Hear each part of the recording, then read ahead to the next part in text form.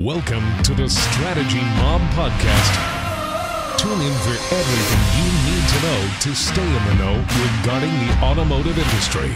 Here's your host, Jason Harris. Hey, what's going on, Podcast Nation? It is Jason Harris here. Thank you for joining me on another episode of Strategy Mob. Today, I have two very special guests. I have the one and only Mr. Peter Duffy and the oh-so-famous Mike Correra. Was that a good intro, guys? Was that good? That sound good? Yeah? Let's try to live up to it. Yeah? Should we try to live up for it? Hey, guys, for everyone out there watching and listening right now and don't know who you fine gentlemen are, let's kick off this podcast with a couple origin stories. Peter, I'm going to start off with you. Walk me through the origin story of how in the hell you got started in this little world we call the automotive industry. It was kind of strange, actually. I moved out to California. I'm actually a licensed mortician, and was looking for something new to do at some point. And I was over in Japan taking pictures and realized that I had this kind of talent. So when I came back to Connecticut after doing a stint in Japan, I moved out to California to go to photography school. Got kicked out of photography school for not having enough money to finish. Was hungry and embalming bodies on the side. And that is the strangest intro. I actually think it's like the best intro ever. Because I'm like, embalming bodies and automotive. But you know what, though? No, Peter, I think it's so good because you know what, though? I very seldomly ever find anybody in this industry, and Mike, you could probably attest to this as well, who actually said, who woke up, who like grew up and was like, I'm going to get into the automotive industry and I'm going to sell cars and I'm going to help people. I'm going to help dealers do a better job with their marketing efforts. Like no one actually says that. I think almost everybody I've ever talked to have fallen into it. But I will say, Peter, you rank right up there, buddy, with funeral home and getting into the automotive business. I apologize. I digress. Let me let you continue.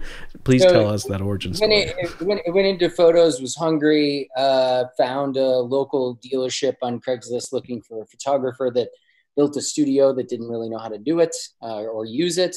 I went over to their place and I knew they didn't have enough light in that studio, brought my lights, shot a couple cars, killed it, agreed on a price per car. And now I had myself a little account of like, repetitive income doing photography. So, and I love cars and I never really put the two together until that moment. And so I started doing that. And then I saw the writing on the wall, did a couple more, and then created this, vendor lot photography company. Fast forward to 2016, we're getting lots. We had about 35 dealers, 22 photographers at that point. It was a nice business, but I knew it needed to go digital in some way, shape, or form. Smoking some weed, moving into some new gigs for our offices. A couple of my friends, they own a shitload of Domino's pizzas, very smart guys, and they said, "Listen, you need to get this thing." Sorry, honey, I'm on the phone. You need to get this thing into some sort of an app. And I was really just thinking something to organize us because we had so much data and information and whatever, but it turned out to be a photo app. So I got the wireframe guidelines together in my mind and like a lightning bolt that kind of hit me at that moment. And so we began teaching people how to photograph their own cars using our app. So now in 2020, we're at a little over 100 dealers in 20 states in Mexico, and it really just ballooned from there. That's awesome. What a trip, right? That'd be a fun ride to be on. Hey, and Mike, for yourself, how'd you get started in this crazy little world we call the automotive industry? Nothing nearly as interesting as embalming on the side. I'm always going to remember that for the rest of my life. I grew up in a header shop in Southern California, going to the races on weekends, just being a car guy, a gearhead. And while I was going to college, I went to work with my uncle at a Ford dealership as a tune-up technician because I worked on cars my whole life. I knew cars inside and out. So I worked my way through college in a really interesting time in industry when we were transitioning from carburetors to EFI. I was very young. I was really adept and good at what I was doing, but I kind of peaked. I got to the top of my skill level at 19, 20 years old. And I was really not planning on staying in the car business. It was kind of a way to get me through school.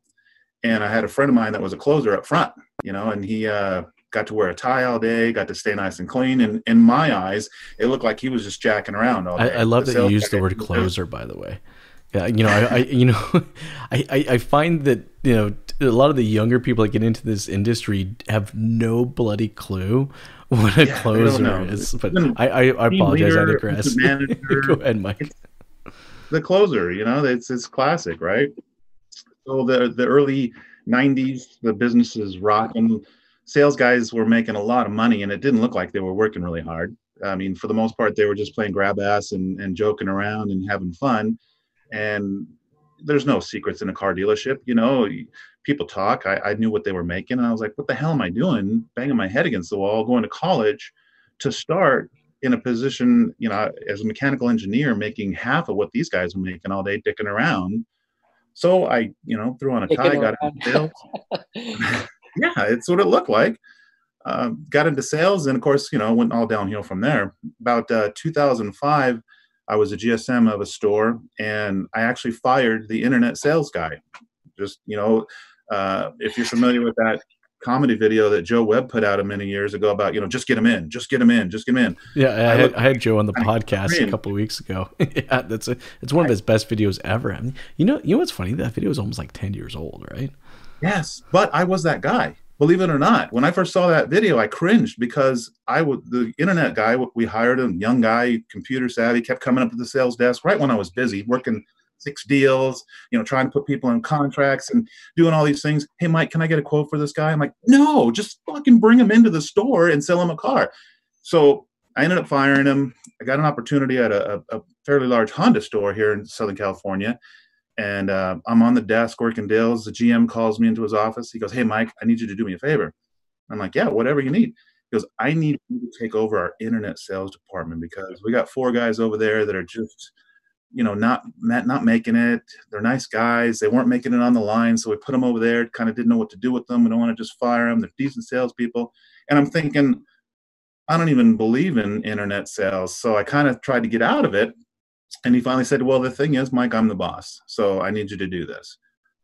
And I really liked the company I was working at, and I wanted to make a go for it. So I kind of had to just take everything that I thought I knew about internet sales, clear it all off, and approach it differently. And that's what kind of started me in the whole digital world, rather than just looking at how can I get a lead to get a customer, how can I use digital on a bigger spectrum to try to help the dealership that I work in. So I spent a lot of years running stores with a digital mentality after converting that internet and trying to figure out on my own. From 2005, there wasn't a whole lot of people out there like you know. No. That's what I'm saying, Mike. Like, I'm actually kind of impressed in 2005. I mean, that's about when I received, you know, my same title, you know, of internet operations manager, because, you know, honestly, they didn't know what the hell to call me. Right. The position didn't exist. So yeah, we both kind of got into that, you know, really early on. And I'm curious, was BDC also kind of in your wheelhouse as well, or was that still kind of a separate thing? My wheelhouse. See, okay, so I was the same way. So it was just everything was kind of dumped onto me. Like, oh yeah, the printer. Oh my gosh, I can't imagine. Me and you are the exact same then. It's like just because I held the title of Internet Operations Manager, the F&I manager's printer went bad for some effing reason. They thought I was the person they should be calling. Exactly. All the digital marketing, give it to the internet guy. You know, all the vendors that were walking in, Cars Direct, Cars.com, Auto Trader, send them over to the internet guy. So I ended up having to wear a lot of different hats, not realizing it, and trying to perfect them all. And about 2 years ago, after 30 years of running dealerships and the hours and the headaches and babysitting grown men that, you know, should be self-motivated. No. That don't know how to use their Blackberries. Yeah. I just finally said, you know what, I'm gonna do things a little bit more on my own. I had an opportunity to go to work for a DMS company called Dealer-Built. So now I'm consulting with stores that use our software. I have about 90 stores that I work with. Up until 2 months ago, you know, I'm traveling across the country working with dealerships to try to help them increase their efficiency and get better at what they're doing, which is really a joy for me, because teaching and leading and sharing has always been my favorite part of managing. You know, to hire a salesperson, to give him the skills, watch him thrive, know that he's able to earn a living and support his family better than ever before. That's just such a high that you can't get anywhere else. And like you said, no one really starts off getting into the car business on purpose. We all end up in it accidentally, but those that do it right find out this is a legitimate career. This is a very rewarding, satisfying career. It's a great place to do business, and it's full of amazing people. Car business has the most amazing people of any industry. I'm 100% with you. You know, I got into the business with a buddy of mine in university. Go, hey Jay, you like selling shit, right? And I'm like, yeah, sure. I like selling shit. You ever thought about selling cars? You like cars? I'm like, yeah, sure. I'll try that out. I mean, I seriously think that's about the 45-second conversation that went down. Little did I know that person actually got a $500 referral fee or a bonus if I went and actually worked for the dealership. So that's what you stayed there 3 months, right? Yeah, exactly. If I stayed there for 3 months, he got paid $500 for me being there, and that little shithead didn't even give me a penny of that. But but it's what kicked me off in this industry, right? And I you know, once it's in your blood, man, it's hard to get it out.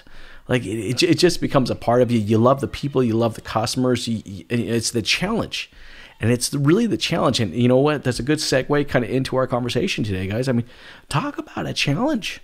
I mean, you know, Mike, you've been through it. Peter, you went through it. You remember 2008. You remember the challenges that we went through, you know, then. You know, now that was a challenge of economics. You know, customers were concerned, you know, what would happen if they lost their job. You know, should I buy a car? Should I not buy a car? Not sure if I'm going to have a job. Now, I mean, this is social. I mean, it entirely changes the game. I mean, you know, the economics impacted our industry for a brief period of time, and when we came out of that, remember in 2008, gas was $5 a gallon here in Southern California. That's very true. That's very true. Lost all over the place. There was so many other factors that were driving it.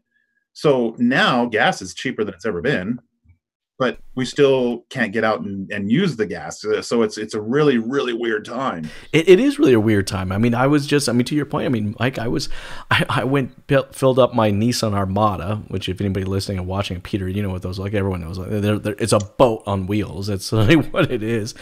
It cost me $70 Canadian. I'm like, holy crap, this is cheap. But anyways, guys, that's actually a perfect segue into kind of our conversation, you know, talking about what this new norm is going to look like for our industry. And Peter, you can kind of talk about it from kind of the online merchanting side. And Mike, you can kind of talk about it from, you know, the operations and the DMS side of the business. So I'm excited to get into today's conversation. But before we kind of get into that side, I'm very curious on what your guys' current norm is. So Peter, I'll start off with you, dude. What is your current norm right now? When we talked like a month ago, my current norm was like strictly damage control, just to see, you know, how much water we could bail out of the boat to keep everything floating. We obviously, you know, temporarily laid off some people just because we wanted to take them out of the field. Like I mentioned to you before, we weren't getting a lot of leadership from some of the bigger conglomerates we work with, and I won't name names. But it came to a point on March 31st, when I just said, hey, listen, April 1st, guys, we're pulling our people out of the field. And it still was it's a smaller portion of our business, but it was half of our revenue, right? Because we charge more to actually visit the store and take photos and video and so forth. And I just said, listen, we're pulling these people out of the field for the health and safety of not only them, but you guys as well. Everyone's touching keys, driving cars, moving things around. You've already sanitized them, all the stuff. Here's our photo system device, and we're going to show you how to use this thing. We're not going to charge you for April, and we're going to give you 20% off anything you shoot on it for May. And that's way, your cars are covered, and anything you send through, we'll have it professionally edited, and we'll critique you along the way. So if your pictures start to look like shit, we're going to bring you up or talk to the porter that you have doing it right now. We'll train them individually, a bunch of instructional videos, etc. And that worked out pretty well. But about 2 weeks into that, and I'm not really sure that this is answering your question, but I guess it's going towards what my new norm is. I I kind of just decided I'm done with the full service photography industry. And in my, the software itself has been taking off, for 3 years now. And it's been hard to cut the cord with full service. And the only reason is it is a good source of revenue, but it is far less profitable all around because there's so much labor involved. And we're in California, Mike. I know you probably know all about that. And it's just very expensive. And so and what I did was I took the analytics for what any given dealer A, and took the amount of vehicles we photographed for them from February 1st, 2019, all the way to January 31st, 2020. And we got an average of the amount of units we did for them per month and the average of what they paid us per month. And then we took the cost of photo assistant plus the cost of a reasonable amount of labor, whatever that would be, and showed them the tens of thousands of dollars they would be saving by switching to taking photography and video in-house. And you would be, it's the ones that I thought would just go, Peter, this is great, let's do it. Those are the guys who gave me the most, we got to hire labor now? We can't do that. This is California. And I just thought, Jesus. And then it was the ones that I thought would be the most troublesome or to convince, even though I'm very strongly showing them how much money they're going to save. It was those ones that just said, this is great. We're not going to hire anyone else. We have someone doing it now. It looks great. You're saving us money. We're in.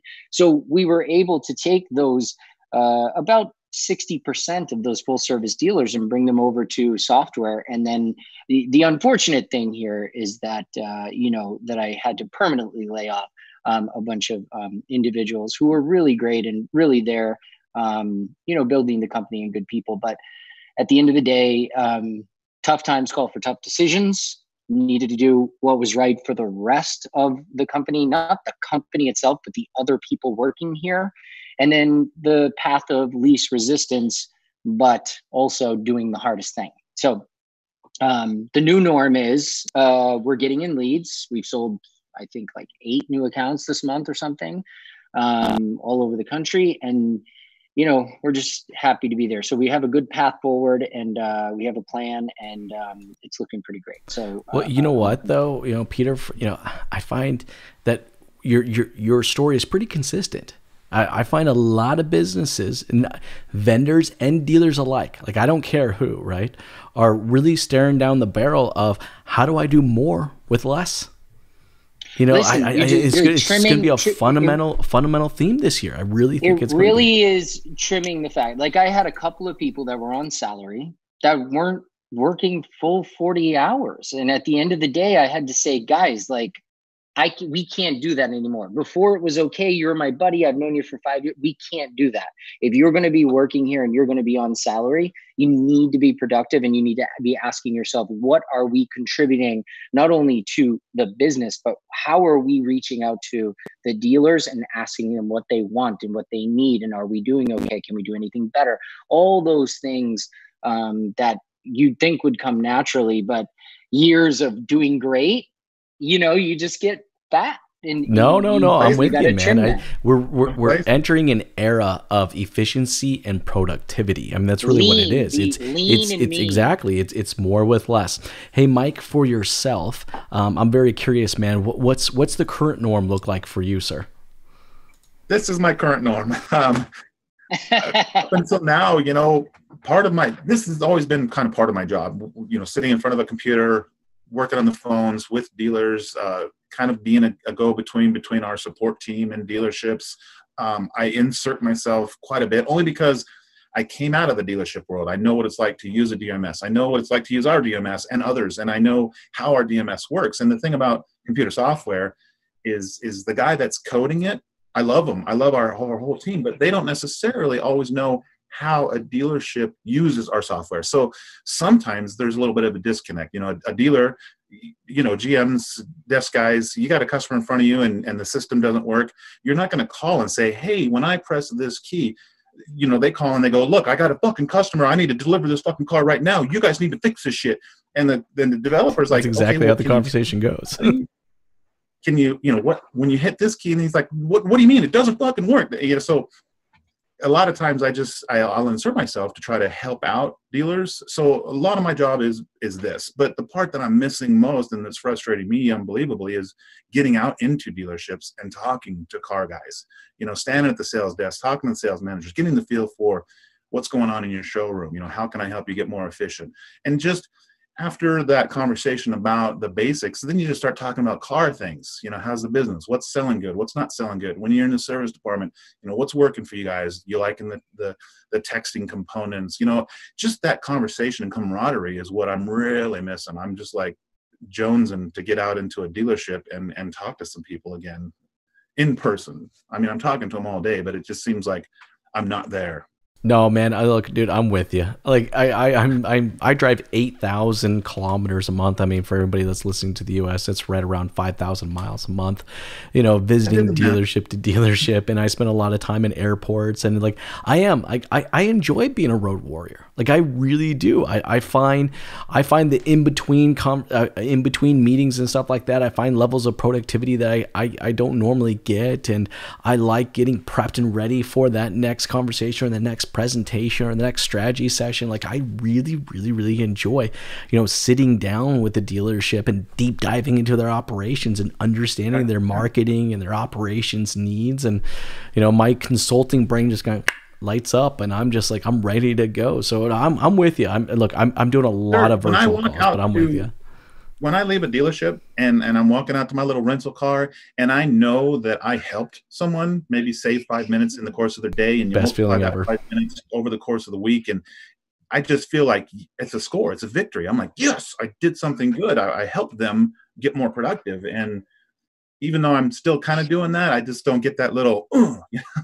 Oh, I hear you, man. I'm with you there. And that's actually a good segue. And Peter, I know the exact same thing too. It's like you crush out, man, a real good, video session or a picture session, and it's like those go up, and everyone's so happy, and the customer engagement's high. Like, it's fun to be able to be in the dealership and do that. But look, times are changing.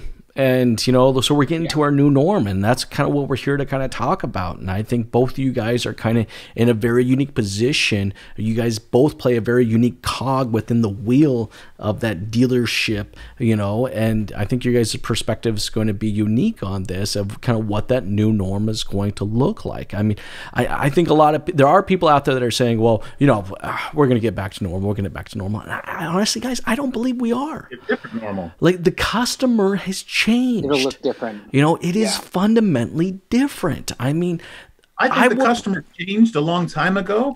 We just didn't recognize it. I agree. The customer isn't that different now, 6 weeks after this. They were already different. They were already going into this. I think what this does just now solidified that, right? The fact of the matter is that I will probably never walk into a grocery store again in my life. Like, I got 3 kids under the age of 10. Like, what the hell was I thinking walking into a grocery store? That was the stupidest idea in the world, right? But the fact that I can go on there and incredibly smooth, streamlined, frictionless process, go boop, boop, boop, boop, boop, order my stuff, pull up to the place, pop open the hash, they drop it off, I go home. Like, that, the customer has fundamentally changed. Their expectation of what a buying experience is going to be moving forward has just, boom, it's elevated now, right? But to your point, Mike, it's been elevating for a long period of time. It's just now, as an industry, we are forced to now be in that place. So it's like, I don't think we're changing because, this coronavirus forced us to change. We're changing because the customer has now expected us to change. Peter, I'm going to... Expectation's been there. It just took a massive shift. Oh, man, to change the paradigm. I saw a cartoon this morning. A friend of mine, Kathy Cruz, shared it. And it says, what led the digital transformation at your business? Was it A, the CEO? Was it B, the CTO? Or was it C, Corona? And it's sad to say that the pressure's been there. Customers have been asking for more digital experience, more touchless experience. They want to be communicated with the medium that they're comfortable with, like texting or what have. They've been asking for all these things for so long, and us as an industry, we've been resistant. We've been saying, hey, you guys still need to buy cars the way we want to sell them. You have to follow our chain of rules. We're not going to bend for you. But now it's the global media that's making these dinosaurs kind of evolve. Oh, dude, everything's been thrown out the window. So, Peter, let's start with you. Like, what is your thoughts, man, on like how you think this new norm is going to play out for us as an industry? I think from a business to business perspective, like you, Mike, going into the dealership, or me, in terms of sales, I feel like you can really be you, because we've all been in front of our closets or in our houses. So they're kind of used to like understanding that maybe there's going to be a kid that runs around in the background like there was just a few minutes ago.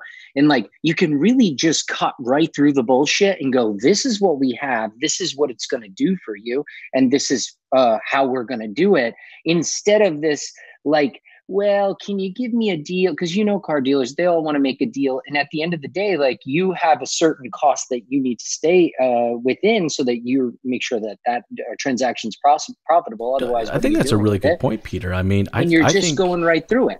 You're right. Customers don't want to waste time. Dealers don't want to waste time. Everybody wants to get to that end goal. Isn't that cool? Like, I mean, Mike, you've been in the industry for a long time. Peter, you've been in the industry for a long time. I mean, isn't it kind of exciting that both now the customer and the dealer want to get to the end of the transaction as quick as humanly possible? Right. Peter, I apologize. Go ahead. Dancing around to get to the same page. We start on the same page and we just make progress. And it should have been that way the whole time. Like you were telling, Mike, you were saying since 2005, you've been trying to convince dealers that this is the way to go. Since 2009, I've been telling them better pictures equals better customer experience. Faster pictures online trims down your time to market and saves you money, like tons of it at scale. So, now you're just cutting right through that. And it's like, this is how things need to be done. This is how the customers are going to reach out to you. And that's how you sell the car to customers and go. And so there's no more wishy-washiness. It's really great, actually, I think. I'm with you. Everything is going to be much more streamlined. The customer wants it streamlined. The dealership wants it more streamlined. And the other thing I'm actually finding right now is talking to a lot of dealerships out there that are now engaging with customers over devices like this, over video conversation, is that the customer is more in tune to what they say and the information that they're being given, so that the process is actually being streamlined in that sense, because there's not so much distractions. Mike, your thoughts on this, dude? How do you think the new norm is going to kind of play out for us? Oh, you're exactly right. The communication process is shorting because we're not dancing around a bunch of BS stuff. We're just getting right to the chase, and the customer either likes it and moves forward, or they don't, and they say why. And it's refreshing. It's really gonna can get down to the part that matters, the important part, which is selling, whether it's selling a car or selling a service.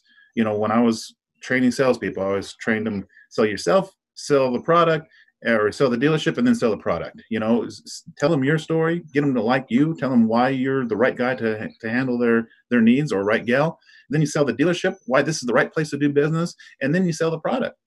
We can cut through all that quickly now and establish that trust easily by answering the customer's questions directly in a way that they're comfortable with. 6 months ago, I was telling dealerships, texting is a big thing. But the reality is, back in 2012, when I was a GSM at a store, I had my sales team using Google Voice because I didn't want them using their own personal cell phone numbers, before all the laws and privacies changed. And the reason I did that was strictly selfishly motivated. When they were having text customer communications with customers, I had no way to track it. I didn't know what they were saying.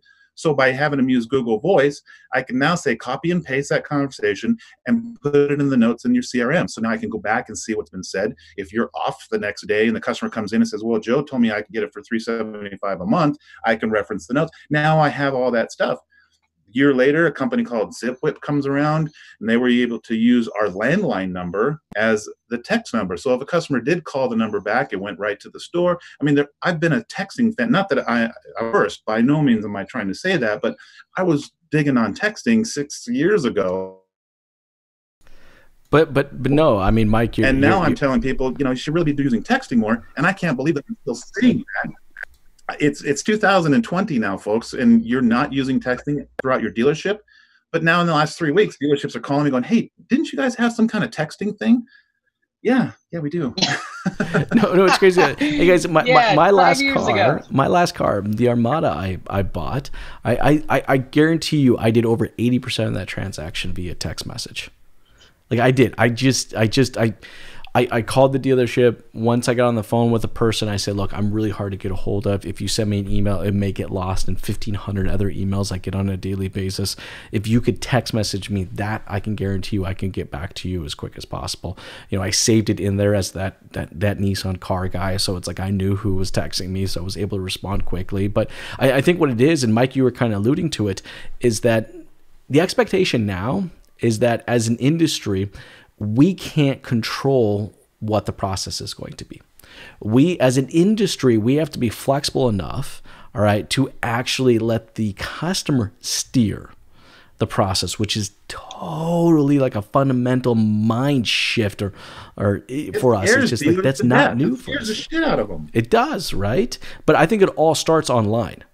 Like, I think everything starts online, right? Like, you know, I mean, Mike, you've been in the industry long enough to know, and Peter, yourself as well, you know, to know that, you know, a lot of dealerships out there treated their online website as a glorified brochure. That's all it was. Yeah. It was just a glorified brochure. And now I'm beginning to I'm seeing a lot of dealerships. I'm beginning to see a lot of dealerships realize, thank God they're realizing this, right? But this is actually an extension of their brick and mortar business, and they're treating it so. But that all starts online. And I'd like to kind of get your guys' thoughts and opinion of what dealerships need to do, all right, with their online dealership moving into this new norm. Peter, I'll start with you. I think in California, generally speaking, people are quite hypersensitive to photos in them being online. Because if we kind of break it down, and we know, like before, call it 80, call it 90% of people shopped online first. And then they walked into the dealership with a stock number and kind of kicked the tires at that point. And they usually went to 1.5 to 2 dealerships before they found their car. If I'm getting it's all from Cox Automotive. But now because everything is really online, and now you need to choose that car and do that kind of thing, the window, I think the best thing that they could do right now, because that's an easy shift, right? They call us, we get the car, it's ready, it's sanitized, good. You got that part down. But the one challenge, and you asked me a similar question before, one thing that I think that they could do better always is the process from when you take the car in on trade or from an auction or however you get the car. Then you go through service, recon, detail, then photos. The car is not for sale online, because no one clicks on a car without photos until it has photos. So that time period is your time to market. You can have it on the front line, but no one's going to see it. So your dealership website is not a brochure. It is now literally your front line. It's the digital dealership, right? I mean, it's no different than, Mike, you know how it is. Well, yeah, I mean, you guys know how it is. Yeah. It's no different than, you know, bringing in that, you know, that beautiful trade-in and then just shoving it in the back. It doesn't exist unless it's clean, detailed, and on the front line, right? Peter, I apologize. But if I interrupt, no, it's okay. If I interrupt you there, like the main thing is get that process down. We're talking about trimming the fat. There is so much fat back there. Who is responsible for what, getting that down? Now, I've seen dealers do it really well. And then I've walked into dealerships where, you know, we used to go in person to train for our software. Now everything is remote, of course. But when I would get there and you'd have 45% of your cars that don't have photos and 20% of them are on the front line, I'm like, who's the guy doing the photos? Oh, he is. He's the guy you're going to be training. Has he been doing the photos? Yeah. Well, he hasn't been doing the photos because the cars are on the front line. Well, yeah, but dude, you're losing money every minute. You're paying for that car to sit there, and there's no one that can see it. No one's clicking on it. It's insane. 100%. So get that process down. If you're selling cars online now more than ever, and like we're 100% at that point now, get the recon process down so that it's from the time it is to the time it gets online. That's what you need to focus on, I think. No, I'm with you. I mean, I actually think moving into this new norm, process is going to be everything. I mean, it is what's going to bring us the profitability. If we are going to process our way to profitability, that's how I feel the new norm is going to be. Look at it this way, not to interrupt you, but go back to your groceries. Imagine if you typed everything in and by the time you brought your car around, your groceries weren't ready. Oh, drive me nuts. Boom. Like, what? Now you're sitting out there, and who's in trouble then? That is literally the general manager of the store, the person in charge of getting the groceries, putting them in a bag and walking them out to the front. So there's a break in that process, and they would be losing money and customers because you'd go to the next shopping place that would get your groceries when you get there. So that process is so key to making the customer it's going to be a huge part of it. Mike, your thoughts in the new norm, the process leading us to actual profitability. Your thoughts? Process and accountability. It's one thing to have a process, but you need to get everybody bought in and everybody on board. True. The one thing that sales are down, whether it's because of this, whatever, we knew sales were not going to peak in this year. And one of the things that came up recently that was kind of interesting to me is the average age of vehicles in the United States is over 12 years right now. Wow. That's average. That blew me away. Isn't that higher than normal? I feel like that's high. It is higher than normal. People are keeping their cars longer than ever because there's a lot of reasons. I won't go into a whole dissertation about it, but they're better built. They're lasting longer. We're financing them now. 84, 96-month terms. People are keeping their that's cars a long time because they have to a lot longer. So they're having to maintain them. They're having to keep them going. We're talking about customer expectations, right? I have an app on my phone. I can order a pizza from Pizza Hut. And as soon as it gets ordered, I see the little icon. It's kind of like a little video game, right? I see the little icon. It goes into the oven. I see it come out of the oven. I see it get put in a box. I see it get put into the car. I can see where the car is. I think it's awesome. It's fun, right? Well, why not do the same things with your customers in service? When the vehicle gets checked in, hey, folks, your vehicle's been checked in. The mechanic's going to be doing a multi-point inspection on it. We'll send you the results here. Boom. You get results. Looks like we also found that you need brakes. We can get that done while the vehicle's here and still meet your promise time of 4 o'clock this afternoon if you let us know now. Yes, let's go ahead and get those brakes done. The customer expectations are there. We now have an opportunity as an industry to move the whole business into that expectation. I've always said the car business can be better than we allow it to be. And I think now it's exciting because we have the opportunity to really catch up with what our customers are waiting for us to do. Well, you're being a little kinder than I would be. I would say we got the kick in the ass. Yes. All right, to say that we have to do this. I know, Mike, you're playing the we can kind of do this. But no, actually, I don't think we even have an option here. I literally think we're going to make it through this. We're going to have to catch up with the customer. It is, and I hate to say it because it sounds totally cliche, but it is like straight up adopt or die kind of time frame. This is what we're talking about. I said, accountability is the key. Exactly. Right now, things are a little bit slow. I'm not saying all dealerships are dead, but a lot of people have a lot more time on their hands than they used to have. So now is the time for a GM to walk through his dealership, grab a service advisor and say, how fast can you write my car up? I just pulled into the service drive. Show me how fast you're doing it. And any glitches in the system, any hesitations, now is the time to identify them, get that guy that extra training. If the salesperson, hey, put me into the CRM right now. If I walked into this dealership showroom, put me in the CRM, get me into a demo. How long does it take you? And if he's stalling, going, let me open up the screen.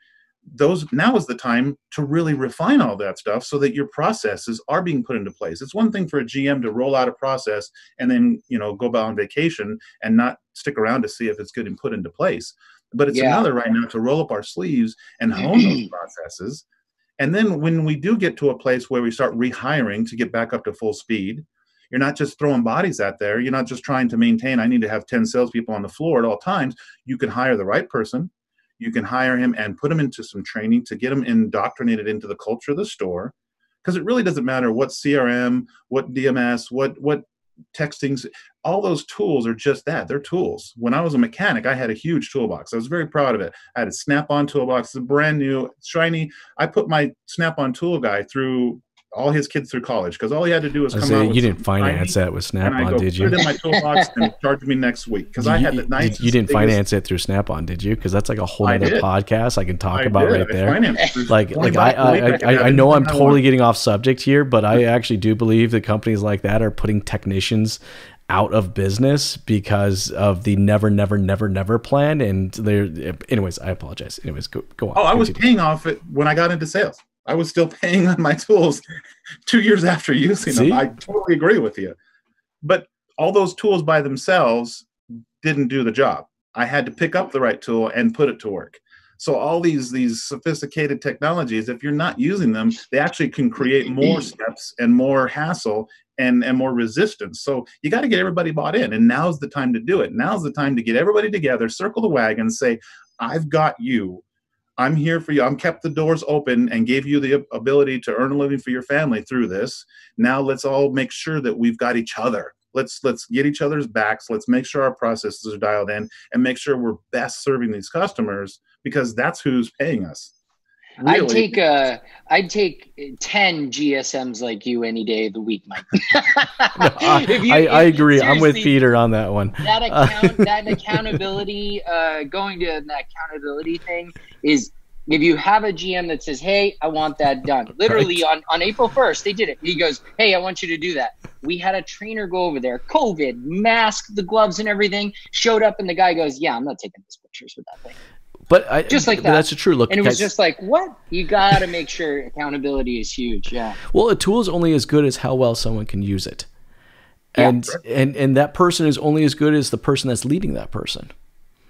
You know, I hate to say it as an industry, though, you know, when it comes to leadership training and development, all right, we spend all of our time about how they make more money on a deal. We very seldomly actually ever teach them how to lead people, how to actually document and develop out processes. Like, I'm actually okay with what's going to happen over the next 24 months, because I think the cream is going to rise to the top. Yeah. All right. I think so. The dealerships out there that operationally got their shit together, all right, are going to really come out of this on top. And then I hate to say 100%. It, but there are going to be some dealerships out there, guys, that they're not going to make it. Sure. They're not coming out of this. And I'm actually okay with that. In 2008, when we were talking earlier, there were dealerships that didn't make it. And I'm not saying, don't get me wrong, I'm not saying good, but there's a chance that maybe those dealerships didn't make it because they weren't adapting. They weren't doing the right things. So maybe the industry and the consumers are better off. Maybe the consumers are better off having choices of dealerships that are doing the right thing, that are doing it for the right reasons, than those dealerships that were just in it, you know, just to rip as many heads off as they could and then couldn't make it through to the other side of it. And guys, that's what we're talking about here. I mean, the overall theme of all three of us, what we're all talking about right now, is adapt. So let me ask you guys this question real quick, because I know we're getting tight on time. But let me ask you this question from both of you, all right? A couple pro tips on what you would say to a dealership staring down the barrel of adapt or die situation. Peter, I'll start with you. That process and accountability. Like, how do you get that car in? Who's responsible for the RO? Who's going to do the service? What happens exactly? I mean, literally down to who he gives those keys to in recon. Does it need bumpers? Get that part done. Then give it to detail. I don't care if it's 8 parking spaces on your parking lot. Park all the cars that don't have photos there. Don't put them on the front line, because they need to be photographed first before you put them on the front line. Put a sticker there, make sure the porter takes them out there, or maybe the porter's taking the photos too, but get that process down. I think during the normal before, it was how can we just keep getting more sales than we did last month? That's it. That's all we're worried about. That's all we're sales. And in the back, the process is broken and everyone's running around bumping into each other and it doesn't quite work. If you can do that, and then service the customer who's coming through the door, who already has bought the car online. Just deliver the damn car, but get them online as quickly as possible and get them to the customer as quickly as possible. That's some great advice, Peter. Hey, Mike, for yourself, for any dealership out there staring down that barrel of adapt or die, what advice would you give them? Right now, it's just those numbers that I was talking about earlier. You know, the average age of cars is 12 years. That's staggering. People are going to keep their cars even longer through this. There are a lot of people that were planning on buying a car this summer that maybe are just going to put it off a little bit longer because they're unsure. They don't know what's good. going to happen. So traditionally in dealerships, you know, and not to take away from Peter, but traditionally in dealerships, all our marketing and all our effort is driven on presenting the new cars, getting the sales, getting the used. It's all about sales. I get that. I was a GSM for many years. And it should be. I started as a tech. So no matter how high I've gotten up in sales, I've always, you know, my heart's been in the service department. And the service department is tremendously underserved when it comes to marketing and building value, retention of customers. The department that brings in over 50% of your net profit gets less than 5% of your marketing budget. The part of the dealership. So this has kind of given us an avenue to really look at our fixed ops departments. You know, how are we marketing to our customers? How are we letting them know we're still here to keep their cars safe and reliable while they're going through this? What are we doing to help them ease their fears of coming into a dealership? You know, what kind of tools are we using? Making sure we're educating our customers on the steps that we're taking for them to increase their security and trust that you're dealing with the right dealerships. Because right now, you know, the little corner oil change places that are going on, you know, with their little $5 coupon specials for getting an oil change, maybe they're not taking the proper steps to keep your car sanitary and clean and hygienic. You know, maybe the dealership is the best opportunity right now. It used to be, it was just a price war. Everybody thought, well, dealerships charge more for service, so I'm just going to go to, you know, Joe's oil change place on the corner. But now there's more to it than that. And the more we can educate the customers that there is an additional value of dealing with the dealership, in addition to factory train and getting factory parts and the warranty and all that. But there's that extra personal touch, I think, is really going to help. Can I just say one more thing, Jason, before we go? So it's easy for us to like criticize, like, yeah, the car dealers and the sales and they should do whatever. But like, if we could just break it down into actionable steps, right? So if you took that GSM, you take his GM, GSM, and used car manager, maybe the top brass, right? Get them in a room and say, what 3 things are the most important things that you guys can see that we need to do in order to make our process, our accountability, and the customer service is always number 1 there. But what 3 things can we do? And then they say, oh, you know, a bunch of ideas, whatever it is. Everyone's sitting in YouTube anyway. What do you got to do? Just sit everybody in a room, get those three ideas down. Then take that one of those ideas and just do that idea that week.